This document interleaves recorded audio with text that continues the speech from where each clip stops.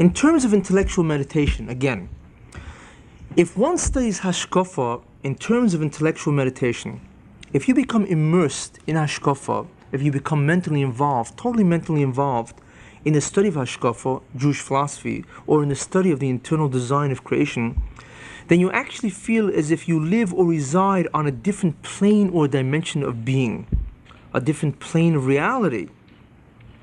You begin to interpret events in this world from the framework and standpoint of a spiritual reality, and not merely from this physical world's perspective.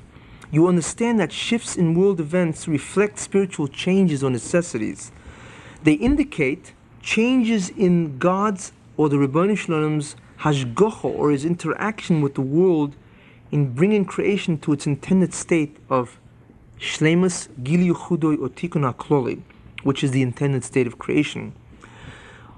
If you immerse yourself in hashkafa, then you begin feeling as if you're part of another world.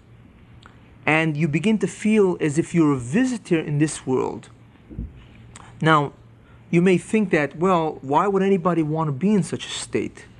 But the truth is that that is the real state, that is the only state to be in.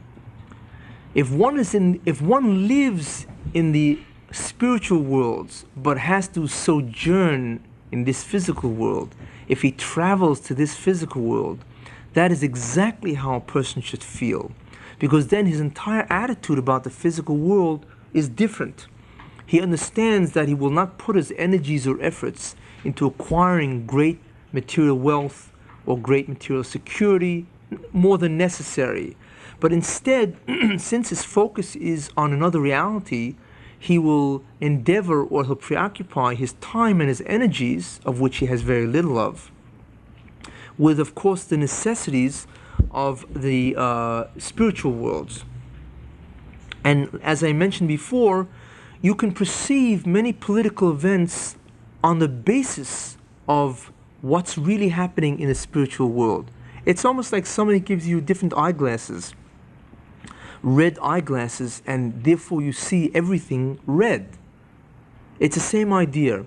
If you immerse yourself in the study of Hashkafa, what happens is that you have what's called Hashkafa eyeglasses, where everything is almost interpreted automatically via the fundamental principles of Hashkafa. When you begin to see political events, for instance, why there's a state of Israel, why the Zionists have the state of Israel first, why Meir Kahane exists, and so on and so forth. Why America has achieved such great status among the world, and so on. What's happening in the political scene in many areas, why the Arabs seem to be one day up, the other day down, and so on. If you're in the world of Hashkafa, then you perceive all these events automatically from the world of the spiritual dimensions. And a lot of the understanding of the physical world becomes understandable or explainable. You also redirect the energies and efforts, as I said before, of your life toward the direction of achieving the main goal or objective. And that is that the spiritual world is the world that you really wind up in. That is the destination of all souls. They have to go through this world in order to get to that spiritual world. So living or being mentally involved in spiritual worlds aids you or helps you. It keeps you on the course, the correct course which you should be embarking on throughout your life. That is one of the benefits of studying Hashkafa with this kind of intensity and so on. But it's true of all areas of Torah and study of God. The more intensely you become involved, the greater is your emotional state toward that area, and the greater you reorder your life's priorities toward the achievement of spiritual worlds, toward the achievement of Olam Haba.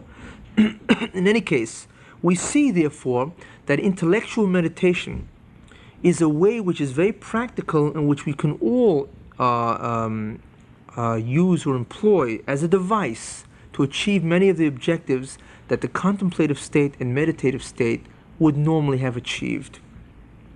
That focused awareness or directed concentration or thinking for prolonged periods of time and for frequent periods of time will actually get us many of the goals and objectives of the regular contemplative and meditative states. Now,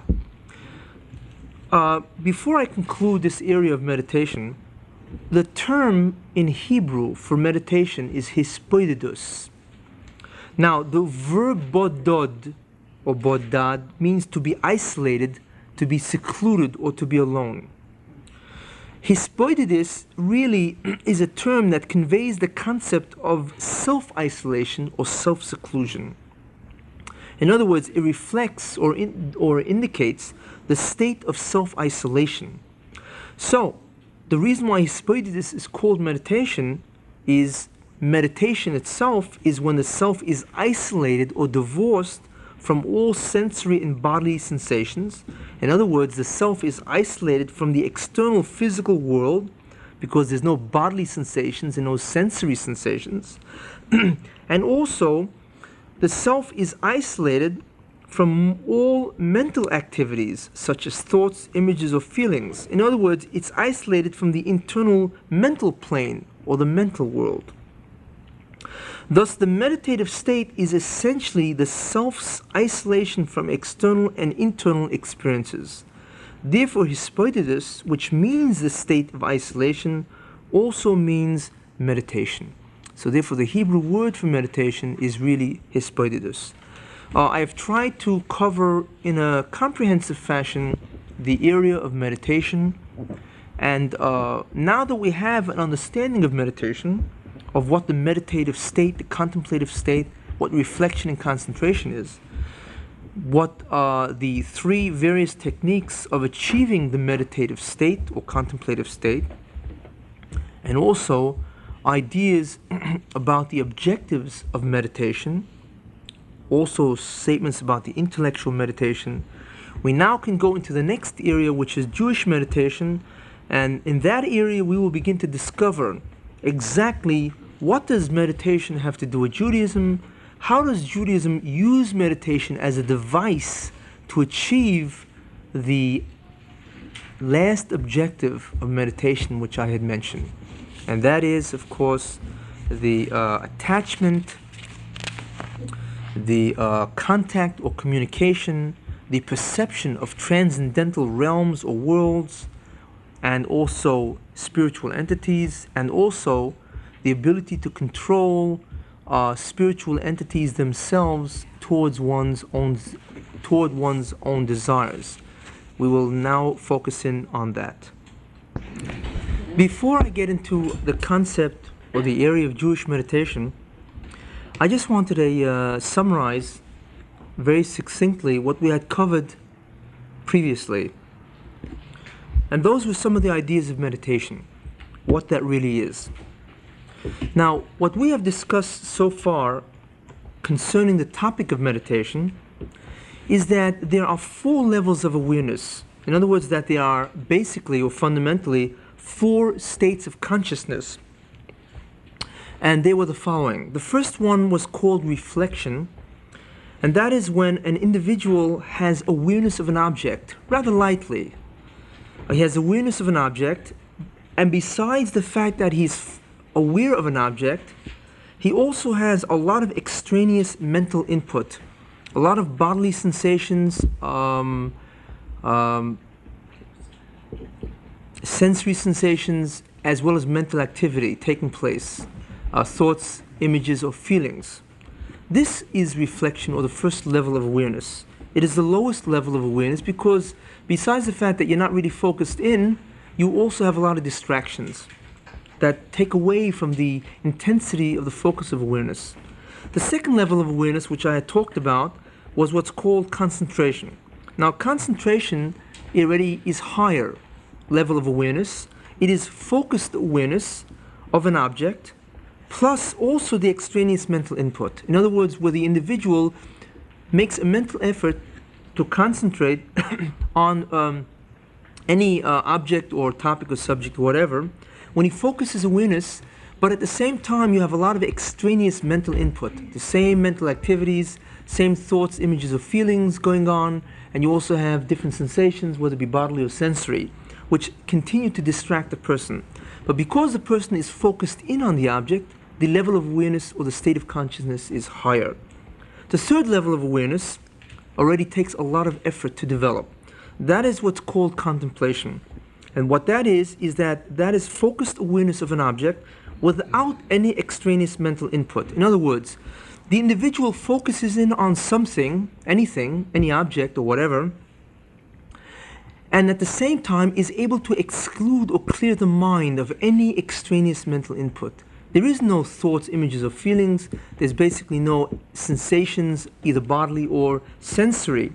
And because there are no distractions of other mental input, the awareness itself is more intense. Not because he makes the awareness intense, but merely by removing distractions, the awareness itself becomes much more focused. That was contemplation. The last stage, or the last level of awareness, or the highest state of consciousness, and it is indeed the highest, is where a person has what's called super-focused awareness without any extraneous mental input. In other words, the individual removes all sensations, bodily or sensory, and all mental activities, whether it be thoughts, images, or feelings. He has none of these to distract him from his thinking or his awareness. Besides that, he intensifies greatly the actual focus of awareness on any given object. In other words, that object, that single experience occupies the entire field of awareness that he has. And that takes a lot of mental effort, takes a lot of discipline, a lot of practice to achieve. These were basically the four mental states, or rather four levels of awareness, which I had discussed previously. Besides that, what we have also seen is also the reason or the underlying rationale for extraneous mental activity itself.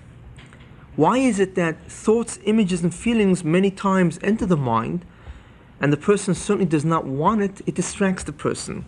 These distract a person from focusing awareness on anything.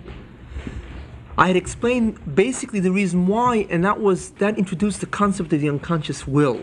That meant that there is an area of ourselves whereby we are unaware of the motive, we are unaware of the decision itself, and we are unaware of the will, the actual desire to go and get or to actually produce mental productions. And that is really what extraneous mental activities are all about. Now, in addition, we had also discussed the three major techniques employed by people to develop the skill of achieving higher levels of awareness or greater or heightened states of consciousness, namely concentration for a specific time period or duration on either a sound, a sight, or an image. These are basically the three major ways or major techniques for an individual to develop higher states of consciousness. There are others, but this is not a shiur dealing comprehensively with meditation. The focus of the shiur really is Jewish meditation, but I am bringing down ideas and concepts of meditation which is important to know for Jewish meditation. Now, after that, after the three major techniques were basically explained, we proceeded to list all the possible objectives that can be achieved through meditation. Or in other words, to use meditation as a method or device, as some kind of a technique or vehicle to achieve an intended and desired outcome. And we had listed 12 of them. In other words, there are 12 possible objectives that one can use the meditative device. And that's really what it is. It's a device to achieve some kind of a goal or objective. And again, that was previously mentioned. In addition, besides that, we saw that one can also achieve a high level of awareness by a fourth method, which brings the ability to focus somewhere down to our level. And what that was is that by concentrating or focusing awareness and thinking of any material thing or any object or whatever, for a prolonged period of time, this was the first requirement, and at very frequent intervals. That was the second requirement. It is possible to achieve a state of consciousness or level of awareness which approaches that of contemplation. In other words, this kind of a state would occupy or involve us in almost total mental involvement concerning that matter or thing. Now, this level of awareness, as I had mentioned, would actually enable us to approach that of contemplation, even though extraneous mental input is still present in the mind. This fourth technique of achieving a heightened state of consciousness was called intellectual meditation. And that is something which is more accessible to most people. Merely by concentrating for prolonged periods of time at frequent intervals itself will enable a person to focus far greater on the object of his focus, even if he's not able to exclude the extraneous mental input which tend to distract. This was basically the fourth method of achieving a heightened state of consciousness, and this is basically what I had covered previously. We now come to the topical area called Jewish meditation. What is Jewish meditation? Is there such a thing as Jewish meditation? The answer is that there really is, but it's not what people think it is. I'm going to give you a definition of Jewish meditation, so we'll understand what it is and what it is not. What Jewish meditation is the employment of the meditative method or device to achieve specific spiritual phenomena for that person. That's what it is. It is not, and I underline not, a different kind of meditative technique.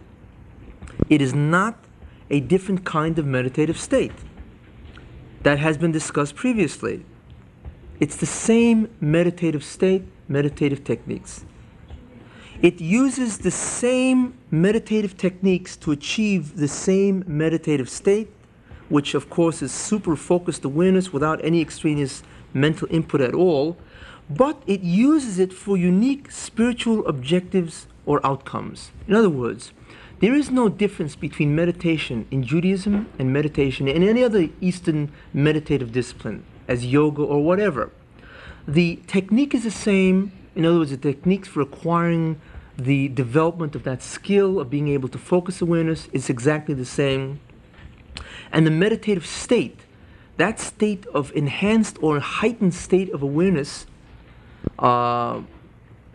that state where a person focuses in on a single experience exclusively to the total exclusion of anything else, that meditative state is the same for Judaism as it is for any other discipline. The difference in Judaism is that Judaism uses this meditative technique or device to achieve certain spiritual outcomes, certain spiritual phenomena, which is unique to Judaism. Yoga is very different. Yoga uses meditative device, the exact same device as used by Judaism, but not to achieve spiritual phenomena, even though they think they do. What yoga uses it is to achieve realization of self, where self becomes aware of self, and as they want to say, where self believes that it is part of universal consciousness, which they identify as God. That is an error, which I will explain as I go on through the shiur. But this is what yoga uses it for. They use the meditative device in order to achieve liberation of self, where self actually comes in contact with self, or as they would say it, self knows self through self. In any case, this is what they feel that they want to achieve, because they believe that when self has achieved that level, self then is aware of the fact that it is identical with God. This is what they believe. They call God cosmic consciousness or whatever, but that's really what it is. So therefore, yoga also uses the meditative device to achieve a certain state, and that is a state of realization of who self is. Judaism does not use it at all for that, for many reasons, which I will get into when I talk purely about yoga. And there will be an entire shiur devoted just to yoga itself. In any case, what Judaism uses meditation or the meditative device is to achieve spiritual phenomena, a kind of spiritual experience. In order, or rather, we see therefore that Jewish meditation is regular meditation used for specific Jewish objectives, namely the attainment of certain spiritual experiences or spiritual phenomena. That is what Jewish meditation is. It is meditation used to achieve Jewish goals. That's why it's called Jewish meditation. Now, in order to achieve these spiritual phenomena, the object of awareness in meditation is therefore very different from the object normally used in regular meditation sessions. The object of focus, or the object of directed awareness, or the object of meditation itself, is distinctly Jewish in nature, as we shall see. In other words, that which a person focuses on when he is engaged in Jewish meditation is very different from what a yogi is focused on when he engages in yogic meditation. And that's really what it's called, yogic meditation, because they are engaged in meditation to achieve yogic ends. And the word yoga basically means union, which of course means union or realization that self is unionized, or actually one and part of God. But in any case, when a person engages in Jewish meditation, what he's really doing is using something which he focuses on, which is distinctly Jewish, as we shall see. Now, when we talk about Jewish meditation, where does Jewish meditation come out of in Judaism? The truth is that Judaism is really, or rather Jewish meditation, comes out of the discipline or the doctrine of what's called Kabbalah. What is Kabbalah basically? What Kabbalah is, it is the Judaism's understanding of the internal design of creation. In other words, when God gave Moshe Rabbeinu the Torah, he gave three parts. He gave him a written law, Torah Shebiksav. He gave him an oral law, Torah Sheba'al Peh. And he gave them a second division of the oral law, which is the principles by which the universe is governed, especially the mechanism of the universe. In other words, when God wants to interact with the world, what's the mechanistic device that is employed by the Ribbono Shel Olam to govern the universe? And that's the way God created the universe, with certain mechanistic devices. Kabbalah is that third section which was given to Moshe on Mount Sinai, and this was communicated or transmitted from generation to generation. Now, part of the ideas of this third division of Torah, which is called Kabbalah, part of this involves what's called practical Kabbalah. And I'm going to now discuss that. Kabbalah, which is the third aspect of Torah, which was given to Moshe Rabbeinu, Moses at Mount Sinai,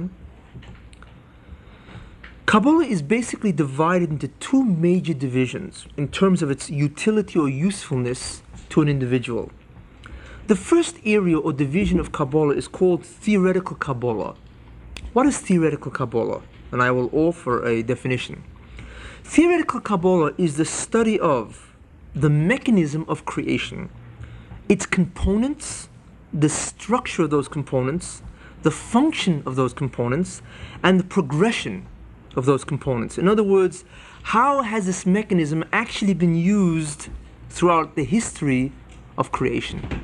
This is what theoretical Kabbalah really is.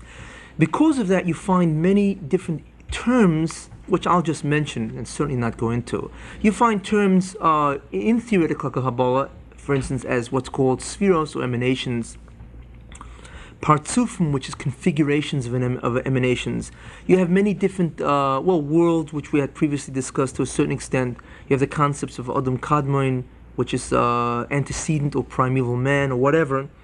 There are many ideas which are in theoretical Kabbalah, and what these things really are is metaphorical language to describe certain ideas, certain mechanisms that determine how creation runs. So in other words, the study of the internal design of creation was given to Moses at Mount Sinai, and this is what's called theoretical Kabbalah. The second major division of Kabbalah is called practical Kabbalah. What is practical Kabbalah? Practical Kabbalah is the utilization or the employment of specific Kabbalistic instruments or Kabbalistic knowledge toward achieving specific practical objectives or outcomes, which may or may not be spiritual, which may or may not be the spiritual enhancement of the individual using those Kabbalistic instrument or Kabbalistic knowledge. In other words, when one uses or utilizes the knowledge of Kabbalah or Kabbalistic instruments, which I will be getting into later, toward some kind of an objective, that is what's called practical Kabbalah. It does not necessarily mean that a person is interested in achieving some kind of spiritual growth or spiritual advancement. Hopefully it does, but it does not have to be that way. Now, the employment of the meditative device with regards to certain Kabbalistic instruments used as the object of awareness during meditation in order to achieve certain spiritual phenomena is called meditative Kabbalah, and is one of the major subdivisions of the overall division of practical Kabbalah. What is meditative Kabbalah? As I said, when you use certain Kabbalistic ideas or instruments, when you use that as the focus of awareness during the act of meditation, in order to achieve certain spiritual phenomena, that is called meditative Kabbalah. In other words, you are using Kabbalah or the Kabbalistic knowledge, you are meditating on certain aspects of it, you are achieving certain spiritual dimensions, spiritual phenomena or spiritual experiences, and this is called meditative Kabbalah because you are using Kabbalah via the meditative device. This is one of the forms of practical Kabbalah. That's what meditative Kabbalah is. There are many other forms of practical Kabbalah. In other words, there are many other ways of using the knowledge of Kabbalah or Kabbalistic instruments in order to achieve different objectives or spiritual phenomena besides the meditative device. But we won't discuss them here or now. What we will dwell on is the area of meditative Kabbalah. Now, meditative Kabbalah is really Jewish meditation because when you meditate on something Jewish in order to, or some Jewish concept or idea to achieve certain spiritual dimensions, that's what Jewish meditation is. Meditative Kabbalah is the same thing. When you use certain Kabbalistic ideas and you use them via meditation in order to achieve spiritual phenomena, that's what meditative Kabbalah is. Well, you will see that it's exact same definition. Jewish meditation is an easier term than meditative Kabbalah. It sounds nicer, doesn't sound as threatening. It's probably more palatable to most people. But if you want to be honest with yourself, Jewish meditation is really meditative Kabbalah. There are certain dimensions of Jewish meditation which probably are beyond meditative Kabbalah, especially in terms of what you can do with it today. And as part of the shiur on Jewish meditation or meditative Kabbalah, I will be going into certain of the things that you can do today with meditation using Kabbalistic instruments. But in any case, Jewish meditation. So therefore, that is what Jewish meditation is and meditative Kabbalah. Same thing. In other words, when one uses the meditative method or technique or device, by focusing in on specific Jewish instruments, concepts or ideas, in order to achieve certain spiritual phenomena, then he is engaged in Jewish meditation. or meditative Kabbalah. If he is using other instruments, then he's not engaged in meditative Kabbalah. It's that simple. He's merely engaged in meditation. That's basically what Jewish meditation is. Now,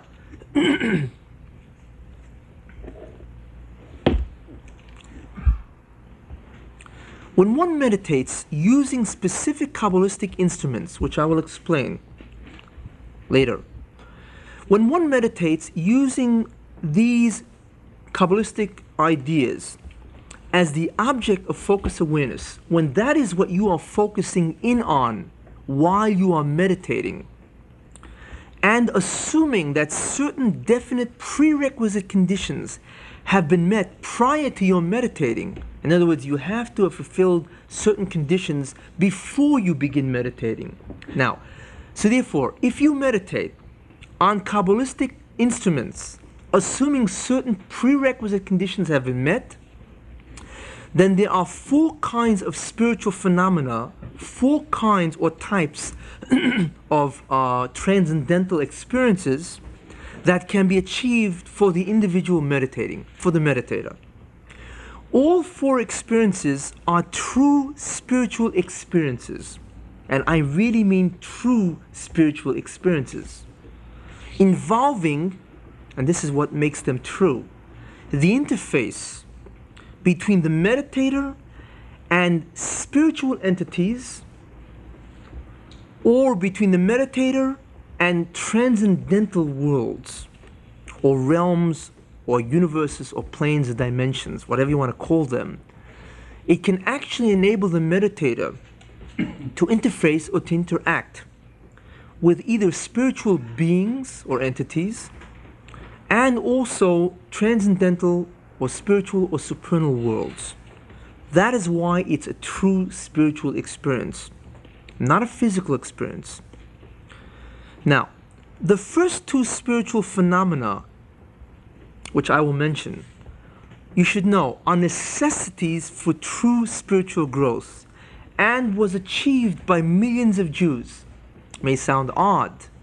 How can something have been achieved by millions of Jews and not even recognized by mainstream Judaism today? Well, that is probably part of the Hester. But the truth is that the meditative Kabbalah was extensively used by many Jews thousands of years ago, and millions of Jews had employed meditative device for spiritual advancement and spiritual growth. So the first 2 spiritual experiences are really necessary. You must use them if you really want to grow spiritually. Not only that, but the Ribbono Shel Olam, God, wants Jews to use these meditative devices to achieve spiritual growth. That's why He gave them in the first place. It wasn't a luxury, it was a necessity. And therefore millions of Jews took advantage of that experience. These are the first 2 spiritual phenomena. The third spiritual phenomena, which I will mention, and which is an outcome of the meditative device on certain Kabbalistic instruments, this third spiritual experience can be employed only under certain conditions and is engaged in very sparingly. You have to be very cautious and careful. Not every time can you do it, and only under in certain circumstances or times can one actually engage in this aspect or achieve this spiritual phenomena.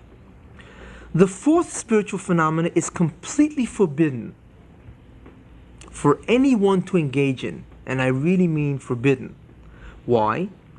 Because if somebody transgressed and achieved the fourth phenomena, which is possible to achieve, it is possible to actually accomplish the spiritual phenomena, which is this fourth phenomena, it meant that that person would, of a certainty, be annihilated.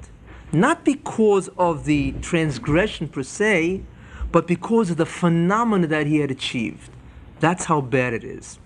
And now, what are these phenomena? What are these spiritual phenomena of which I am referring to? You're probably all waiting with it for bated breath. Yeah. Okay.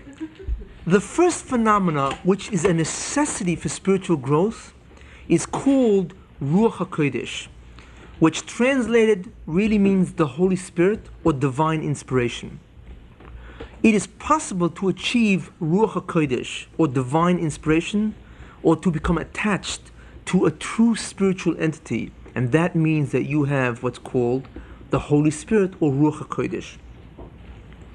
The next phenomena, which is even greater than Ruach HaKodesh, which is actually the greatest spiritual phenomena, and I mean greatest, without any reservations, that can ever be achieved by an individual while he is attached to his physical body, is called Nevuah or prophecy. That is the greatest spiritual phenomena. And most people have a misunderstanding of what prophecy is. Prophecy, I'll mention again much more in detail later, but just as an aside now, prophecy has very little to do with prophets. In other words, do not think that a person would try to become a prophet in order that he should deliver messages to the nation of Israel, the tribe of Israel. That had very little to do with prophecy. Prophecy, in essence, was a vehicle for enormous spiritual growth. There are prophets or individuals who had attained the level of spirituality, which we call prophecy, which God used to deliver certain messages or revelations. So he used a certain number of them, 40, 30, whatever they are.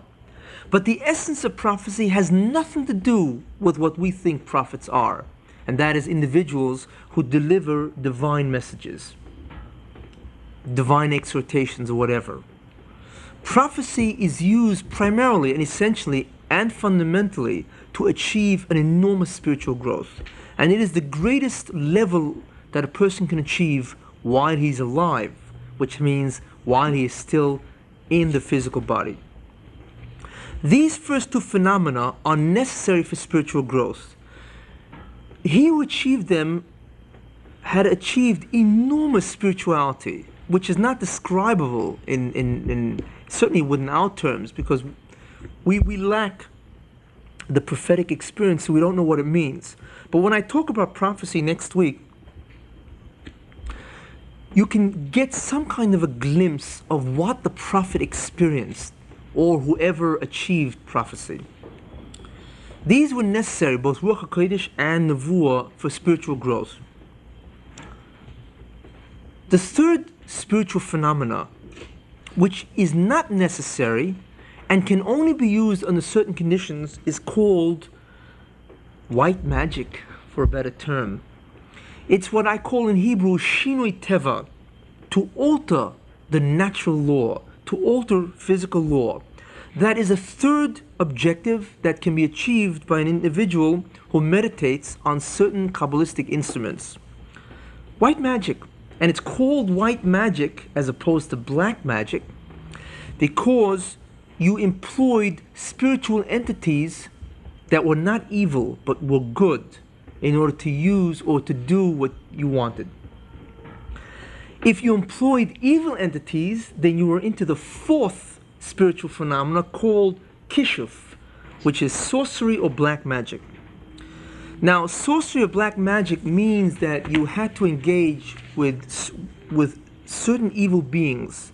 Again, you did it via meditation on certain Kabbalistic instruments. And what you did is you allied yourself to these individuals, and what it meant ultimately is your demise and your annihilation. Because once they become part of you, you can't shake them, basically. And that is something which nobody is allowed to engage in. One can know about it, but you cannot engage in. It is called black magic because it is magic. Magic simply means the alteration of natural law. It is called black magic because you used spiritual beings that were black. And what black means is that they were evil in their nature. And for those who do not know what the definition of evil is, the definition of evil is, and believe me, it's not that easy to define. The definition of evil is the negation or absence of being. That is what evil is. It's a privation of being. Good means the enhancement or the promotion of being.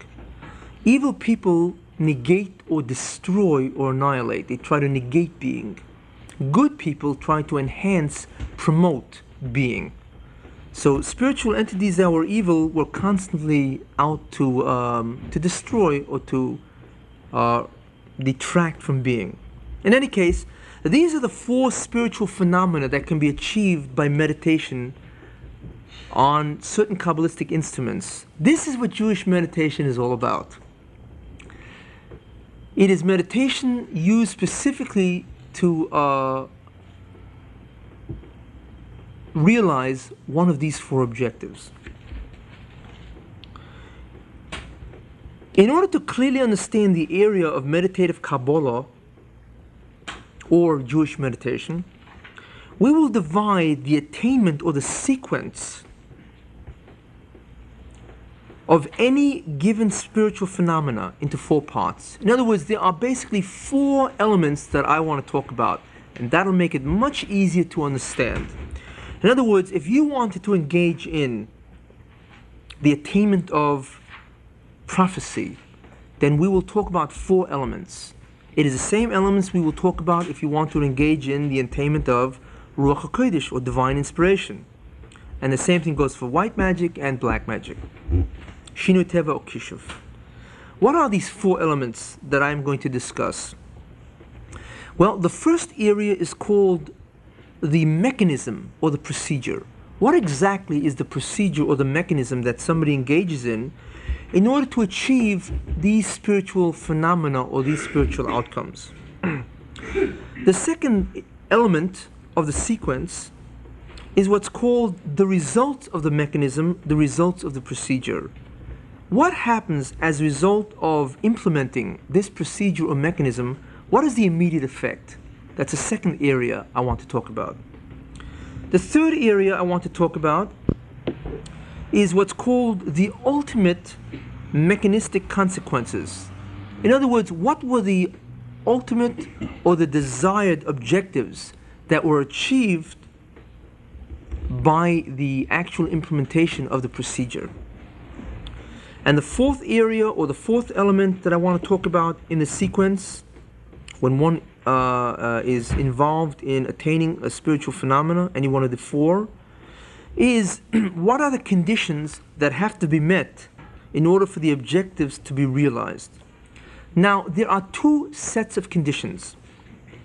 There is what's called prerequisite conditions. In other words, conditions that must exist or be met or be fulfilled before you begin meditating, before the procedure is initiated. And the second kind of conditions is what's called procedural conditions, or conditions that must be met or fulfilled during the ongoing mechanism implementation. While you are actually trying out the procedure, you have to observe certain conditions. These are the four areas that I am going to talk about in talking about how does one attain basically one of these four spiritual phenomena. Now, also I want to mention that besides the four spiritual phenomena which one can achieve, there is a fifth phenomena which I will also talk about, and that is what's called prophetic dreams, which is not the same as the four previous spiritual phenomena, because one does not use a meditative device in order to do it. It is something which happens spontaneously, but it is still important to know because it does happen to different people. And one should know how to distinguish between a prophetic dream and a normal dream.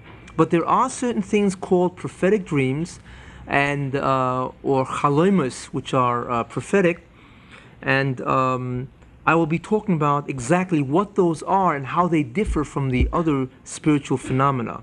So in all, we'll be talking about 5 phenomena which are spiritual, and that should give you a pretty comprehensive grasp of what can be achieved by Jewish meditation. Now, I just wanted to mention, which I had mentioned just previously, that it is very difficult to achieve the first two spiritual phenomena, divine inspiration and prophecy. It is much easier to achieve the last two, which is alteration of natural law, white magic and also black magic. And in terms of prophetic dreams, it's not a matter of being easy or hard. It either happens or it does not happen.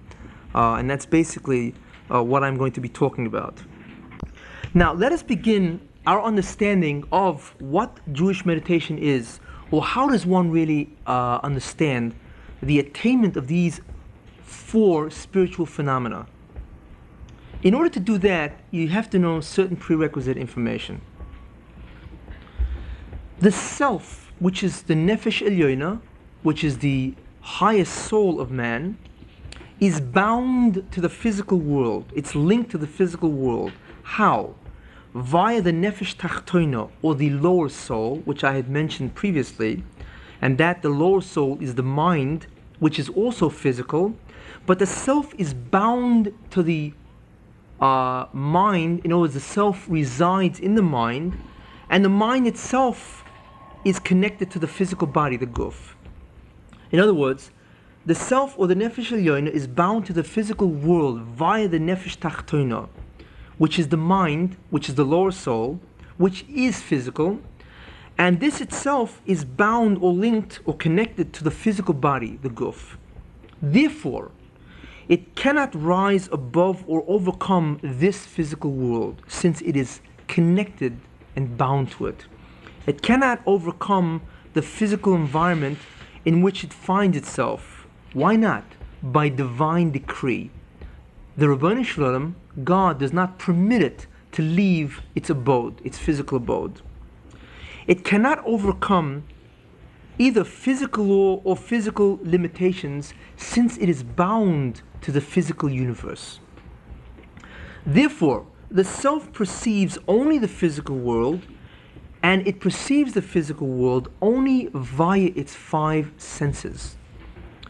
There are two fundamental physical limitations that are imposed on the self as a result of the fact that the self is bound to the physical universe.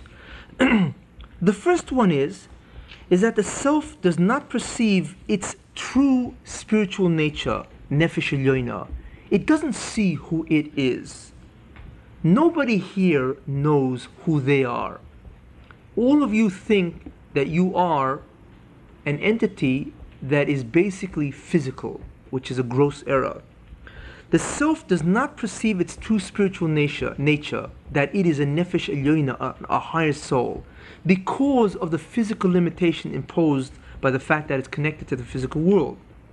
Not only does it not perceive its true spiritual nature, but it does not perceive the transcendental or spiritual worlds that it is really a part of and should normally be aware of. As I had mentioned previously, the Nefesh Elyoina, or the self, actually is stretched out into all the worlds, the transcendental worlds. Therefore, it should be able to perceive any part of these worlds naturally, but it cannot. That is part of the physical limitation. It does not experience any attachment to any spiritual entity of these worlds, nor can it communicate to any of these entities either.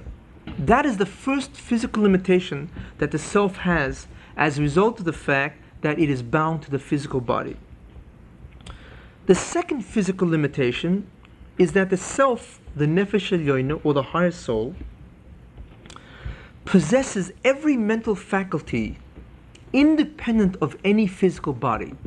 In other words, if you took the self out of the body and it would be a pure spiritual being or entity, it would automatically, innately, by its own essence, be able to reason, memory, have imagination, have will, have awareness.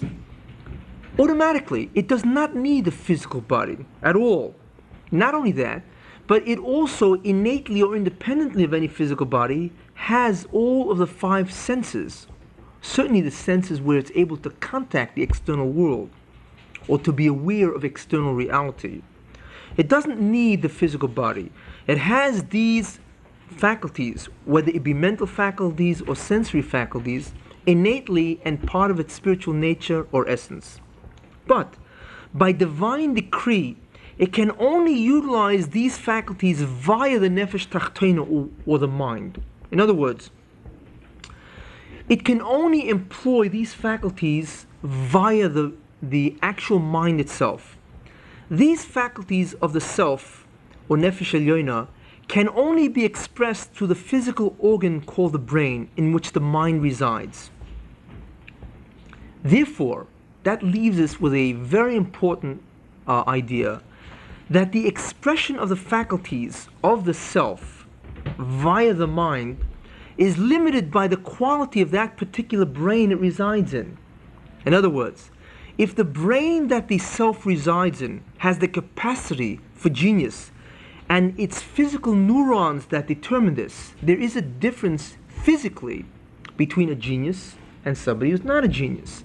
There's somehow the mind has different capacities or different neuronal structures or whatever. But if the self resides in a brain that has a capacity for genius, then the self can express its own faculty in a superlative fashion, exactly in accordance with the amount that the physical brain allows it. If the brain is damaged or physically deficient, for instance, if a child is born retarded, or a person has organic brain syndrome or whatever, and in other words, if the brain is physically deficient in terms of neuron structure, or it's damaged or whatever, then the self can exhibit only a fraction of its normal capacity that it has innately. It must, and it can only use the faculty in exact accordance with the physical capacities of the residents of the brain that it resides in. It can't do any more than that. Again, that is by divine decree. In other words, not only is this true by mental faculties, but also by the sensory faculties. If the eyes of an individual are damaged, then the self is blind, even though it innately can see independent of the eyes of the brain. If something else is damaged, hearing, then it can't hear. It is locked into the mind, which is locked into the brain, which is locked into the body. There's nothing it can do. It must use the faculties of mind in order to express its own faculties. If the faculties of brain are limited, then self's expression of its own faculties, whether it be mental or sensory, are also limited. If the faculties of brain, the physical faculties or capacities of brain or mind, is superlative, then self's faculties can be expressed in a superlative fashion. Again, this is all by divine decree. Obviously then, self is enormously limited in terms of recognizing who it is. Self, therefore, is severely curtailed by the physical world, by the physical body, and by the physical mind that it is connected to. Is man lost? Is the self lost? No, not by any means. What the Ribbono Shel Olam did, what God did, is that He provided a mechanism whereby self can attain a true spiritual experience, and that includes 4 ideas. 1, that he can perceive spiritual entities and spiritual worlds. 2, that he can become attached to spiritual entities and spiritual worlds. 3, that he can communicate with spiritual entities and of spiritual worlds, and that he can control or manipulate spiritual entities. He can attain a true spiritual experience of any of these areas, even while the self is completely bound to the physical world and the body, and also to the physical mind, and thus should normally be limited by the physical and natural law. In other words, even though a person is bound to the physical world, body and mind, he can actually transcend not the body, because he remains connected. You can't do that. But it does make a difference. it is possible via a mechanism that the self becomes aware of a different realm that it exists on itself. Because we know that the self exists simultaneously in the other four worlds besides this physical world, except what has been taken away from the self is its own awareness of its complete existential dimensions that it exists in.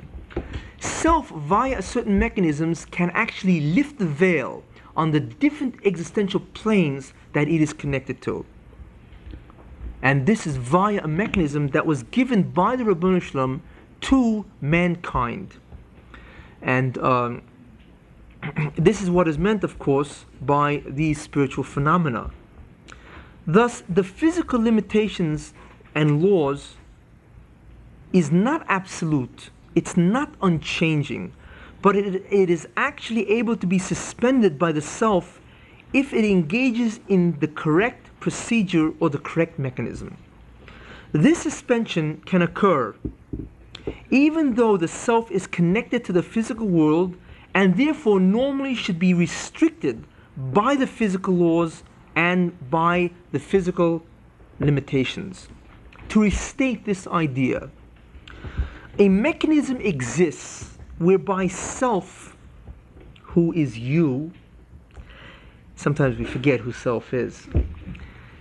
A mechanism exists whereby you can suspend physical law and limitations which are normally imposed upon it, since it remains attached to its physical garb, which is the physical mind, physical body, and physical world or the environment, and actually experience various spiritual phenomena normally impossible to achieve.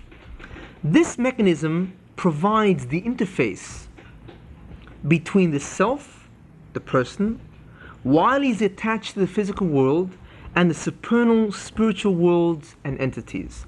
The Ribbono Shel Olam gave man the ability in order to achieve this for certain reasons. One of the reasons is that God wants man to grow spiritually, and true spiritual growth can only be achieved via these mechanisms. It's actually a necessity. Why it is not used today, what happened to these devices, I will talk about after the lecture on yoga, when I get into the history of meditation, the history of Kabbalah, or really the history to all these ideas that disappeared. And we'll be examining that history from the perspective of the internal design of creation, not from a normal descriptive historical standpoint. But in any case, we'll see why it happened and if it will ever return. But in any case, the Ribbono Shel Olam gave a person this ability, this mechanism, so he can achieve an enormous spiritual growth and thereby be able to correct or rectify creation even better. The second idea is that the Ribbono Shel Olam sort of like wants man to achieve the culmination of his endeavors even while he is still attached to the physical world. It's almost like you worked so strenuously to know who God is, to know what exists beyond this dimension. Here it is. It's almost that way. In other words, a person can achieve that before the onset of the Messianic period, when all Jews will be prophets. Probably non-Jews to a certain extent, depending on how good their actions are. But all Jews at that time will be prophets, because prophecy, or this kind of state of awareness of spiritual worlds, will be restored to mankind. And a great deal of mankind will have it. As I mentioned, even non-Jews, but it'll go in certain different directions. But it'll be a phenomenon which will be restored to men. And I'll talk about this at a later time. Now, I previously mentioned that there are four elements to the sequence of the attainment of specific spiritual phenomena or experience. The first one was meditation, or the procedure.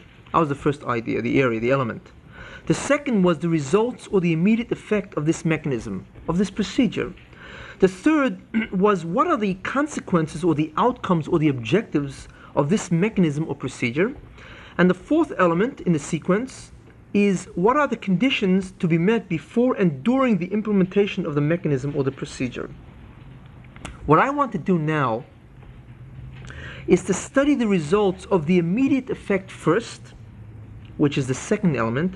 Then I will go back and present the mechanism, which is the first element, and then I will go into the objectives or the spiritual phenomena and then the conditions.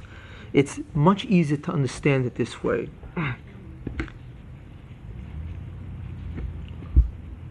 Now, I will now introduce certain ideas, very, very fundamental, and they will begin your entrance, really, into the world of Jewish meditation. All creation is the result of the acts of God. And when I say all, I really mean all. What is meant by creation?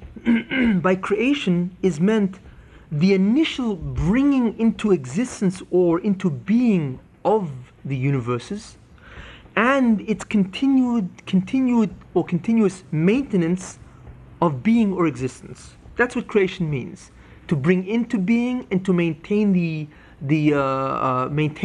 being of that entity. The Ribbono Shel Olam, God, is the doer or the subject of the action, and creation, both its inception and its maintenance, is the results or the effects or the outcomes of the actions. In other words, God is the subject that acts, that exhibits action, and results or effects ensue. Which leads me to this question: how does God act? How does he actually do what he wants to get done? What is his instrument, his mechanism for action? Now, in human beings, in man, we know what this is. The mechanism of how we do things is the hands. In other words, if I want to do something, I move my hand and it gets done. The hand is my instrument. It is my visible, it is my vehicle, it is my mechanism, which I employ in order to do things for myself. Now, this mechanism, the hands are obvious to all. It's perceived by all. But the question is, what is God's mechanism? What are the hands of God? When God wants to do something, he is a subject. He wants to get something done. What's the in-between? How does he do it? The answer is, of course, that it is unknown how he does it. God acts through an invisible mechanism which is not perceived by any entity outside of God. We do not know how God does what he wants to do. All we know is that all of a sudden things get done. Things pop into the air, events happen, things get created or annihilated or whatever, and we know that God is doing it, but we don't know how he does it. It is unknown.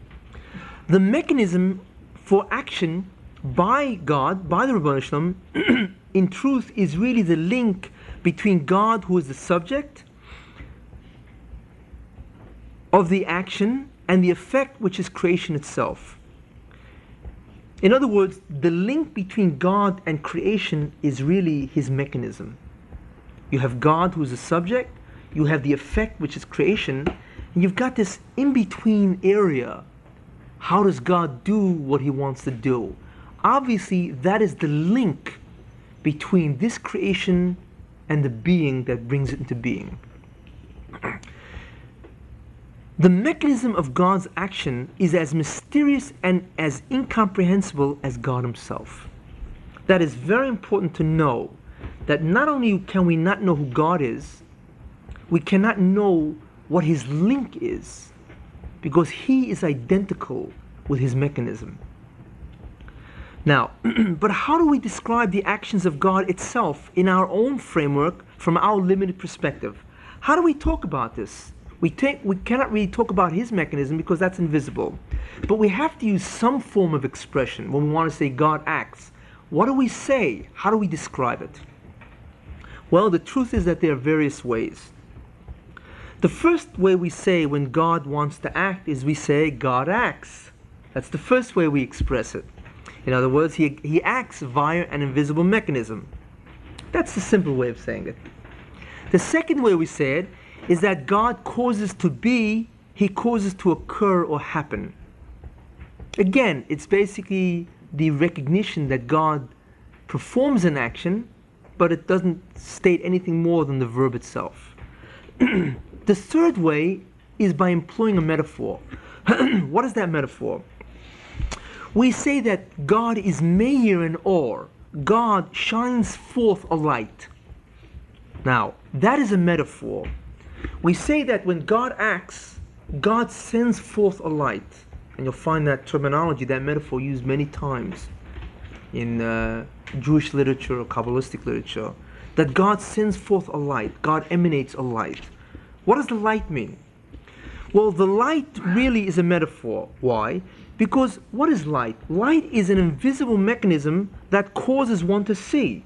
I see you. But why do I see you? Because of light waves. But light waves are invisible. So therefore, light is really an invisible mechanism that enables me to see, to have sight.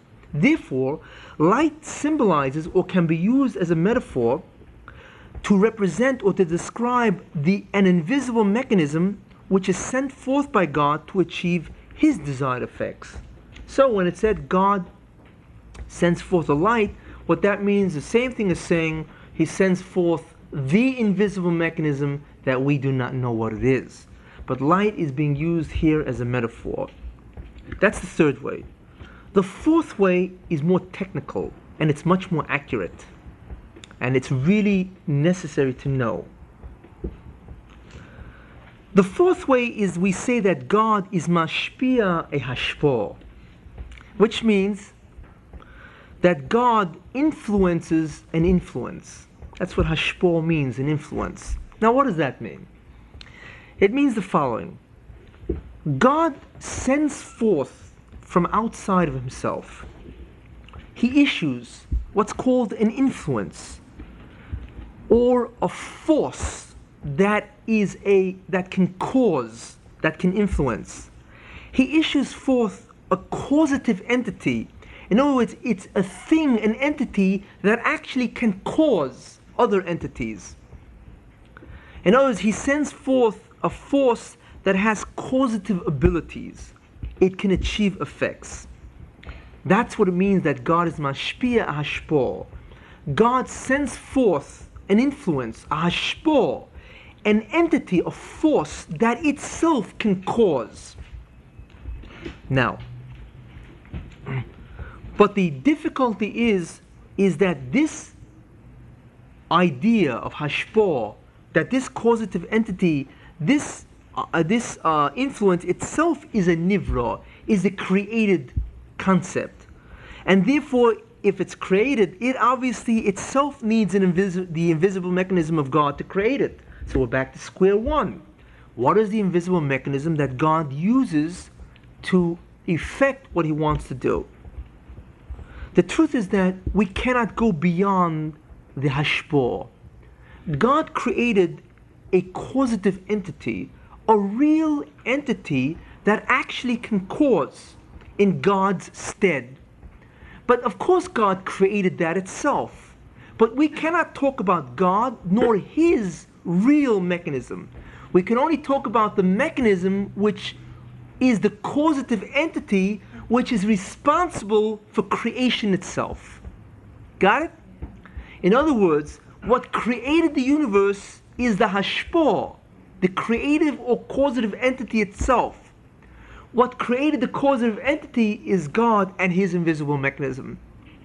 But we cannot talk about God and his invisible mechanism. We can only talk about a causative entity which is an emanation or it's an influence from God himself that has causative capacities or abilities. In other words, the causative mechanism of God himself is identical with God, and therefore it is ultimately unknowable and incomprehensible. We can only speak about the nivra, the created entity called either a light, or rather called the hashpah of God, to describe his means of bringing about any effect he desires to be. Therefore, we now can talk about God's hashpos, God's causative entity or entities. These things which God created, which can actually give rise to effects after them. But we cannot talk about God or his connection or link to reality. We have no idea of what that means. And just as an aside, I had once mentioned that God does not have existence, right? God is existence, which is a very fundamental difference. God is not included in reality. God is not one of the things that is. God determines what reality is because he is existence per se. In other words, if you saw pure existence without an essence, it would be God. So therefore, in some way, since God is being, is identical with the idea of being itself, then he can obviously make be whatever he wants to be. In other words, he determines what is. He doesn't take orders from anything else. So in some way, existence is able to vary itself, to vibrate itself in some invisible way, and actually give rise to different kinds of existences. That is probably the only way we can grasp that idea. But the immediate way we have to talk about it is the concept of hashpos, that there is a causative entity that God created, which is the cause of creation. Okay? Once we understand that, we can now really proceed. Now, you may ask, how many hashpos are there of God? In other words, how many causative agents in that sense, or how many influences did God issue or invoke? And the answer to that is that the total number of variations of creation really equals the total number of hashpos which were issued or performed or implemented by God. The total amount of created entities equals the amount of hashpos which was issued by the Ribbono Shel Olam. Now, there are two kinds of hashpos or acts of God. There are two general types or divisions of causative entities or forces issued by God, by the Ribbono Shel Olam, that can be distinguished based upon the effects that they do. The first hashpah is that God created his kavod, his glory, or his shechina. In other words, God created a manifestation or representation of himself that is perceived by his creations. God cannot be perceived by his creations in any way. So what the Ribbono Shel Olam did is he created the shechina, which is the Hebrew term for the divine presence. And the Hebrew word shechina really means, shechein means to dwell or to reside among. The shechina is the presence of God that can dwell among man, that can be perceived by man. It is a created entity that man perceives that is the closest thing to God himself. And when we perceive his shechina, his divine presence, we perceive God. We cannot perceive God himself. Because to know God is to be God. And therefore, if you are not God, you do not know God. Therefore, what we perceive is his shechina, his divine presence, which is the closest manifestation or representation of God that can be perceived by created entities. Another word for shechina also is his kavod or his glory. When it says kavodi, my glory, kavodi or my glory means my being. The emanation of what is called my being is called his kavod or his glory. Glory is a emanation of the being in itself. When you say glory of the king, it doesn't mean the king. In some way it means the being of the king emanates a certain state a certain reflection of His essence. You see the glory of the King. The same idea is used for God. When we say God's glory, what we mean is the glory or the manifestation that can be perceived by man that in some way represents God Himself. But it is the only thing that we really can perceive. So therefore, the first hashpah that we can distinguish is the hashpah that created the covet or glory of God, or the Shekhinah, or the divine presence of God Himself. The second hashpah, or the group of causative acts, is what's called creation and the maintenance of that creation, which really comprises the spiritual universe with all its beings and the physical universe with all its beings. So therefore, there are two distinct divisions of hashpahs, causative entities. One is hashpahs which create the being, or rather the manifestation of God as He appears to us, which is a Shekhinah or is covered. The second hashpah, or hashpahs, the group of hashpahs, create all creation, whether it be spiritual worlds with their beings, physical worlds with their beings. That's the second area of hashpahs. We now come into a very crucial area.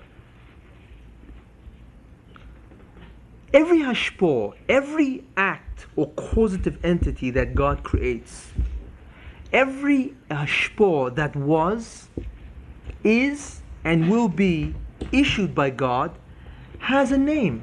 It really has a name. This name, which is assigned to it or designates the hashpah, is how we can refer to the hashpah. Every hashpah has a name which is designated or assigned to it. And if you want to refer to the hashpah, you've got to call it by its name. Now, the name is not really the name for that particular hashpah, but really it's a name, it's a Shem. Shem is the Hebrew word for name.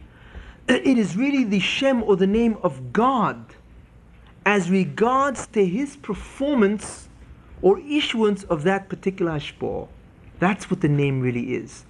When you say a name, for instance, when you say the name Erech HaPayim, that God is long-suffering, which means God is patient, what that means is that long-suffering refers to God insofar as the fact that He issues a causative entity that enables the phenomena of long-suffering to exist, and that is how we perceive it. You see the way it goes? God is not long-suffering, essentially. God creates a hashpah, an entity that gives rise to long-suffering acts or patient acts. So we, on this end of it, say God is long-suffering. That is the way it works. The name is not the name of the particular hashpah, but it is a name of God as regards His performance of the issuance of that particular hashpah. Therefore, it's obvious that God has a different name for every hashpah that He issues, whether it be past, present, or future. It comes out, therefore, that the total names of God then equals every type of hashpah issued by God, which also equals the total number of creations made. It's an exact equality. The total names of God equals the total names of hashpahs, which equals the total amount of created entities. Whether the created entity be an object, whether it be an abstract concept, whether it be an event, a possibility, all these different things are really created entities. One is equal to the other. God has the same amount of names as the amount of created entities, as the amount of hashpahs, which He did, is, or will do. That's how many names God has. Now, the 72-letter name of God, we now can understand what it means, refers to God as He is mashpia, the Shekhinah itself. You see, In other words, when God sends a causative entity that creates His divine presence, the name for that is a 72-letter name of God. That is the name of God as He is mashpia, the Shekhinah, or the divine presence.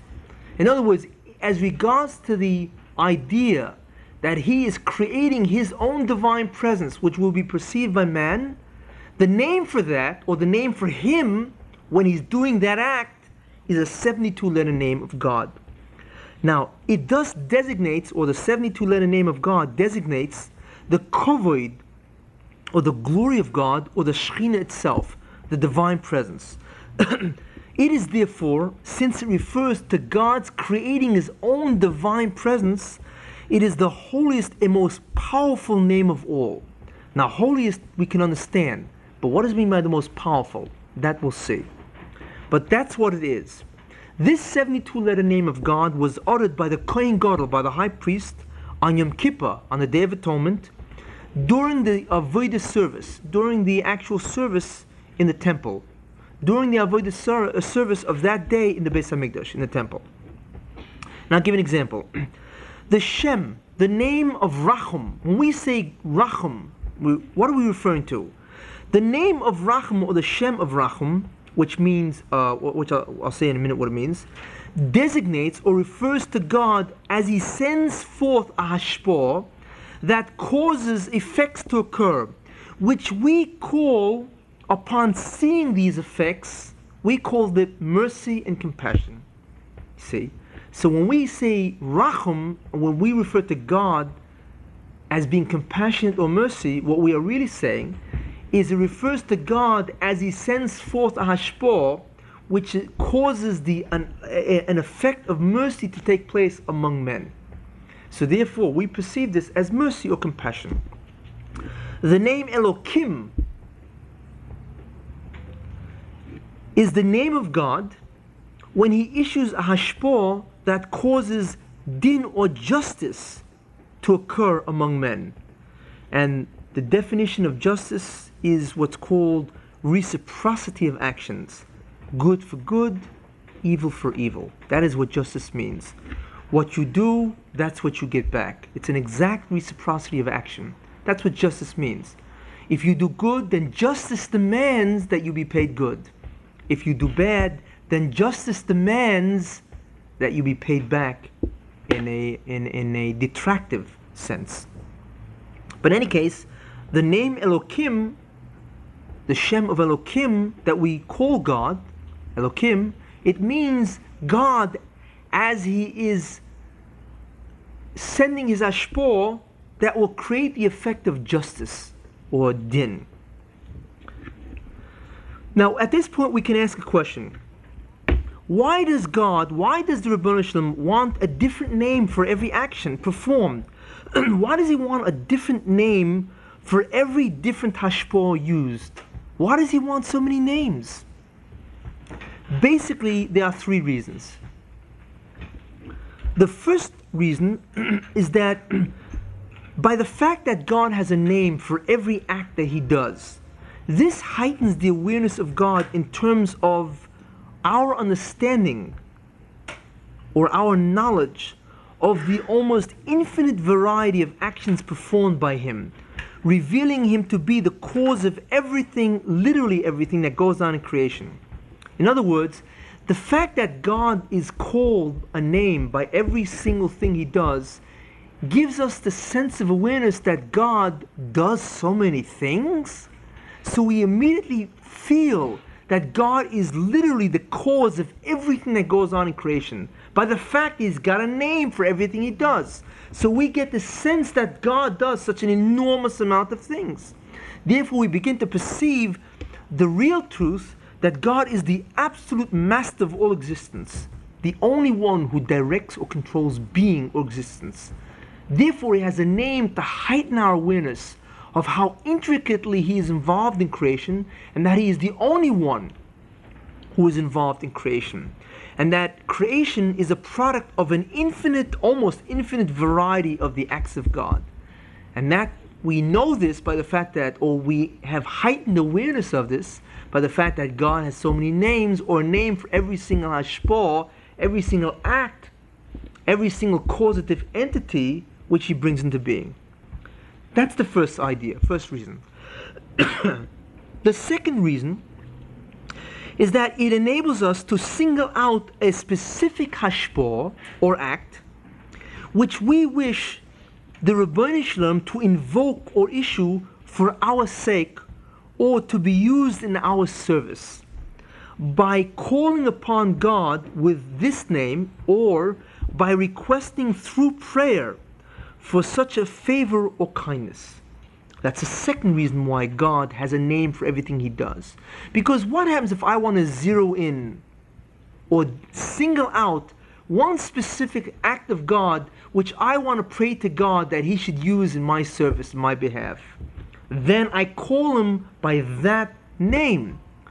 So if I want God to be merciful to me, I call him Rachum, because that immediately makes aware to me what I want the Ribbono Shel Olam to do.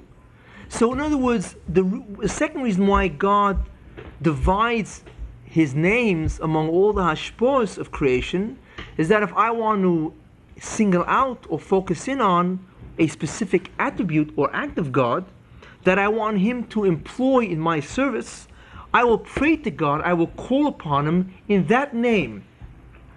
And what that name will do is it will sort of like inform God, who does not have to be informed, but it is my way of being aware, and that is what God wants initially, actually essentially, is that I should be aware what I want, and that it is God who only can grant it. It is that way where a person can call upon God for God to engage in, or to evoke, or to issue that specific hashpah, that specific act for which this individual is praying for. That is really the nature of prayer. We use the names of God, or rather we use many names of God when we pray. And each time we use the name of God, we are asking him for a different kind of hashpah. And if you know the different names of God, you will know what you are praying for. That is why prayer is divided among many names of God, because the prayer consists of calling upon God for many different favors, many different kindnesses. And therefore, we invoke these hashpahs by using the different names of God, which refer to specific hashpahs, which designate specific hashpah. What is important to remember is that when you pray and you use the different name of God's, different names of God to invoke the different hashpahs, then the compliance of the Ribbono Shel Olam to our request is dependent on his will, not on our action. In other words, if God will answer us will depend on our merits, on our sincerity, on our desire for repentance, on our concentration, and so on. And based on these things, God decides if he wants to answer us or not. But it is still up to him. Prayer is not an absolute mechanism. It is a very strong mechanism.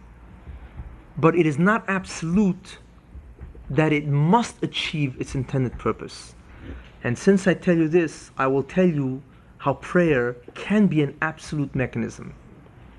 Before I get into the third reason why God wants different names for different hashpahs, and that is the absolute mechanism. There is a Gemara that says that there is a agreement between God and the Jewish people that if you pray using this formula, God cannot return your prayer unanswered. Now, what that means is not that he will fulfill everything you ask, but you must come back fulfilled in some way. Some aspect of your prayer must be fulfilled. And that is an absolute mechanism.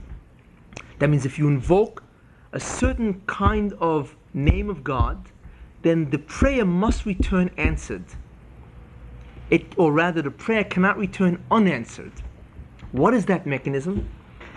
If you pray to God and you say that I ask you or I request of you based on the 13 attributes of goodness or mercy which you possess, in other words, I pray to you based on the Yud Gimel Midos, the 13 attributes of kindness which you possess, to fulfill the following request, that is the formula. Then you should know that your tefillah cannot return unanswered. Okay, so that is one way of using prayer as an absolute mechanism to fulfill whatever you want to fulfill. Now, the third reason why the Ribbono Shel Olam employs a different name for every different hashpah, and this is really what relates us to meditative Kabbalah, is that it is possible, based on this idea, it is possible to invoke, it enables us to activate that designated hashpah or that designated act which is connected to or identified by a particular Shem or name if we meditate on that particular Shem. In other words, the meditation, which is super focused awareness without any extraneous mental input on a particular Shem or name of God. In other words, if you meditate using this Shem as the object or focus of awareness, now this is the procedure or the mechanism. If you do that, then this enables us to invoke or to activate or to have issued by God Himself the specific hashpah which is represented by that name, and this invoked hashpah is used in the service or the direction of the meditator himself. In other words, according to his wishes. That is the third reason why God has a name for every hashpah. If you meditate on a name, if the name or that name of God becomes the object of awareness or the focus of awareness, and if you do it under certain conditions, then what happens is that the hashpah, that causative entity, which is represented by that name, is activated or invoked by the Ribbono Shel Olam to be used in the service of your wishes. That is an absolute mechanism. It must happen.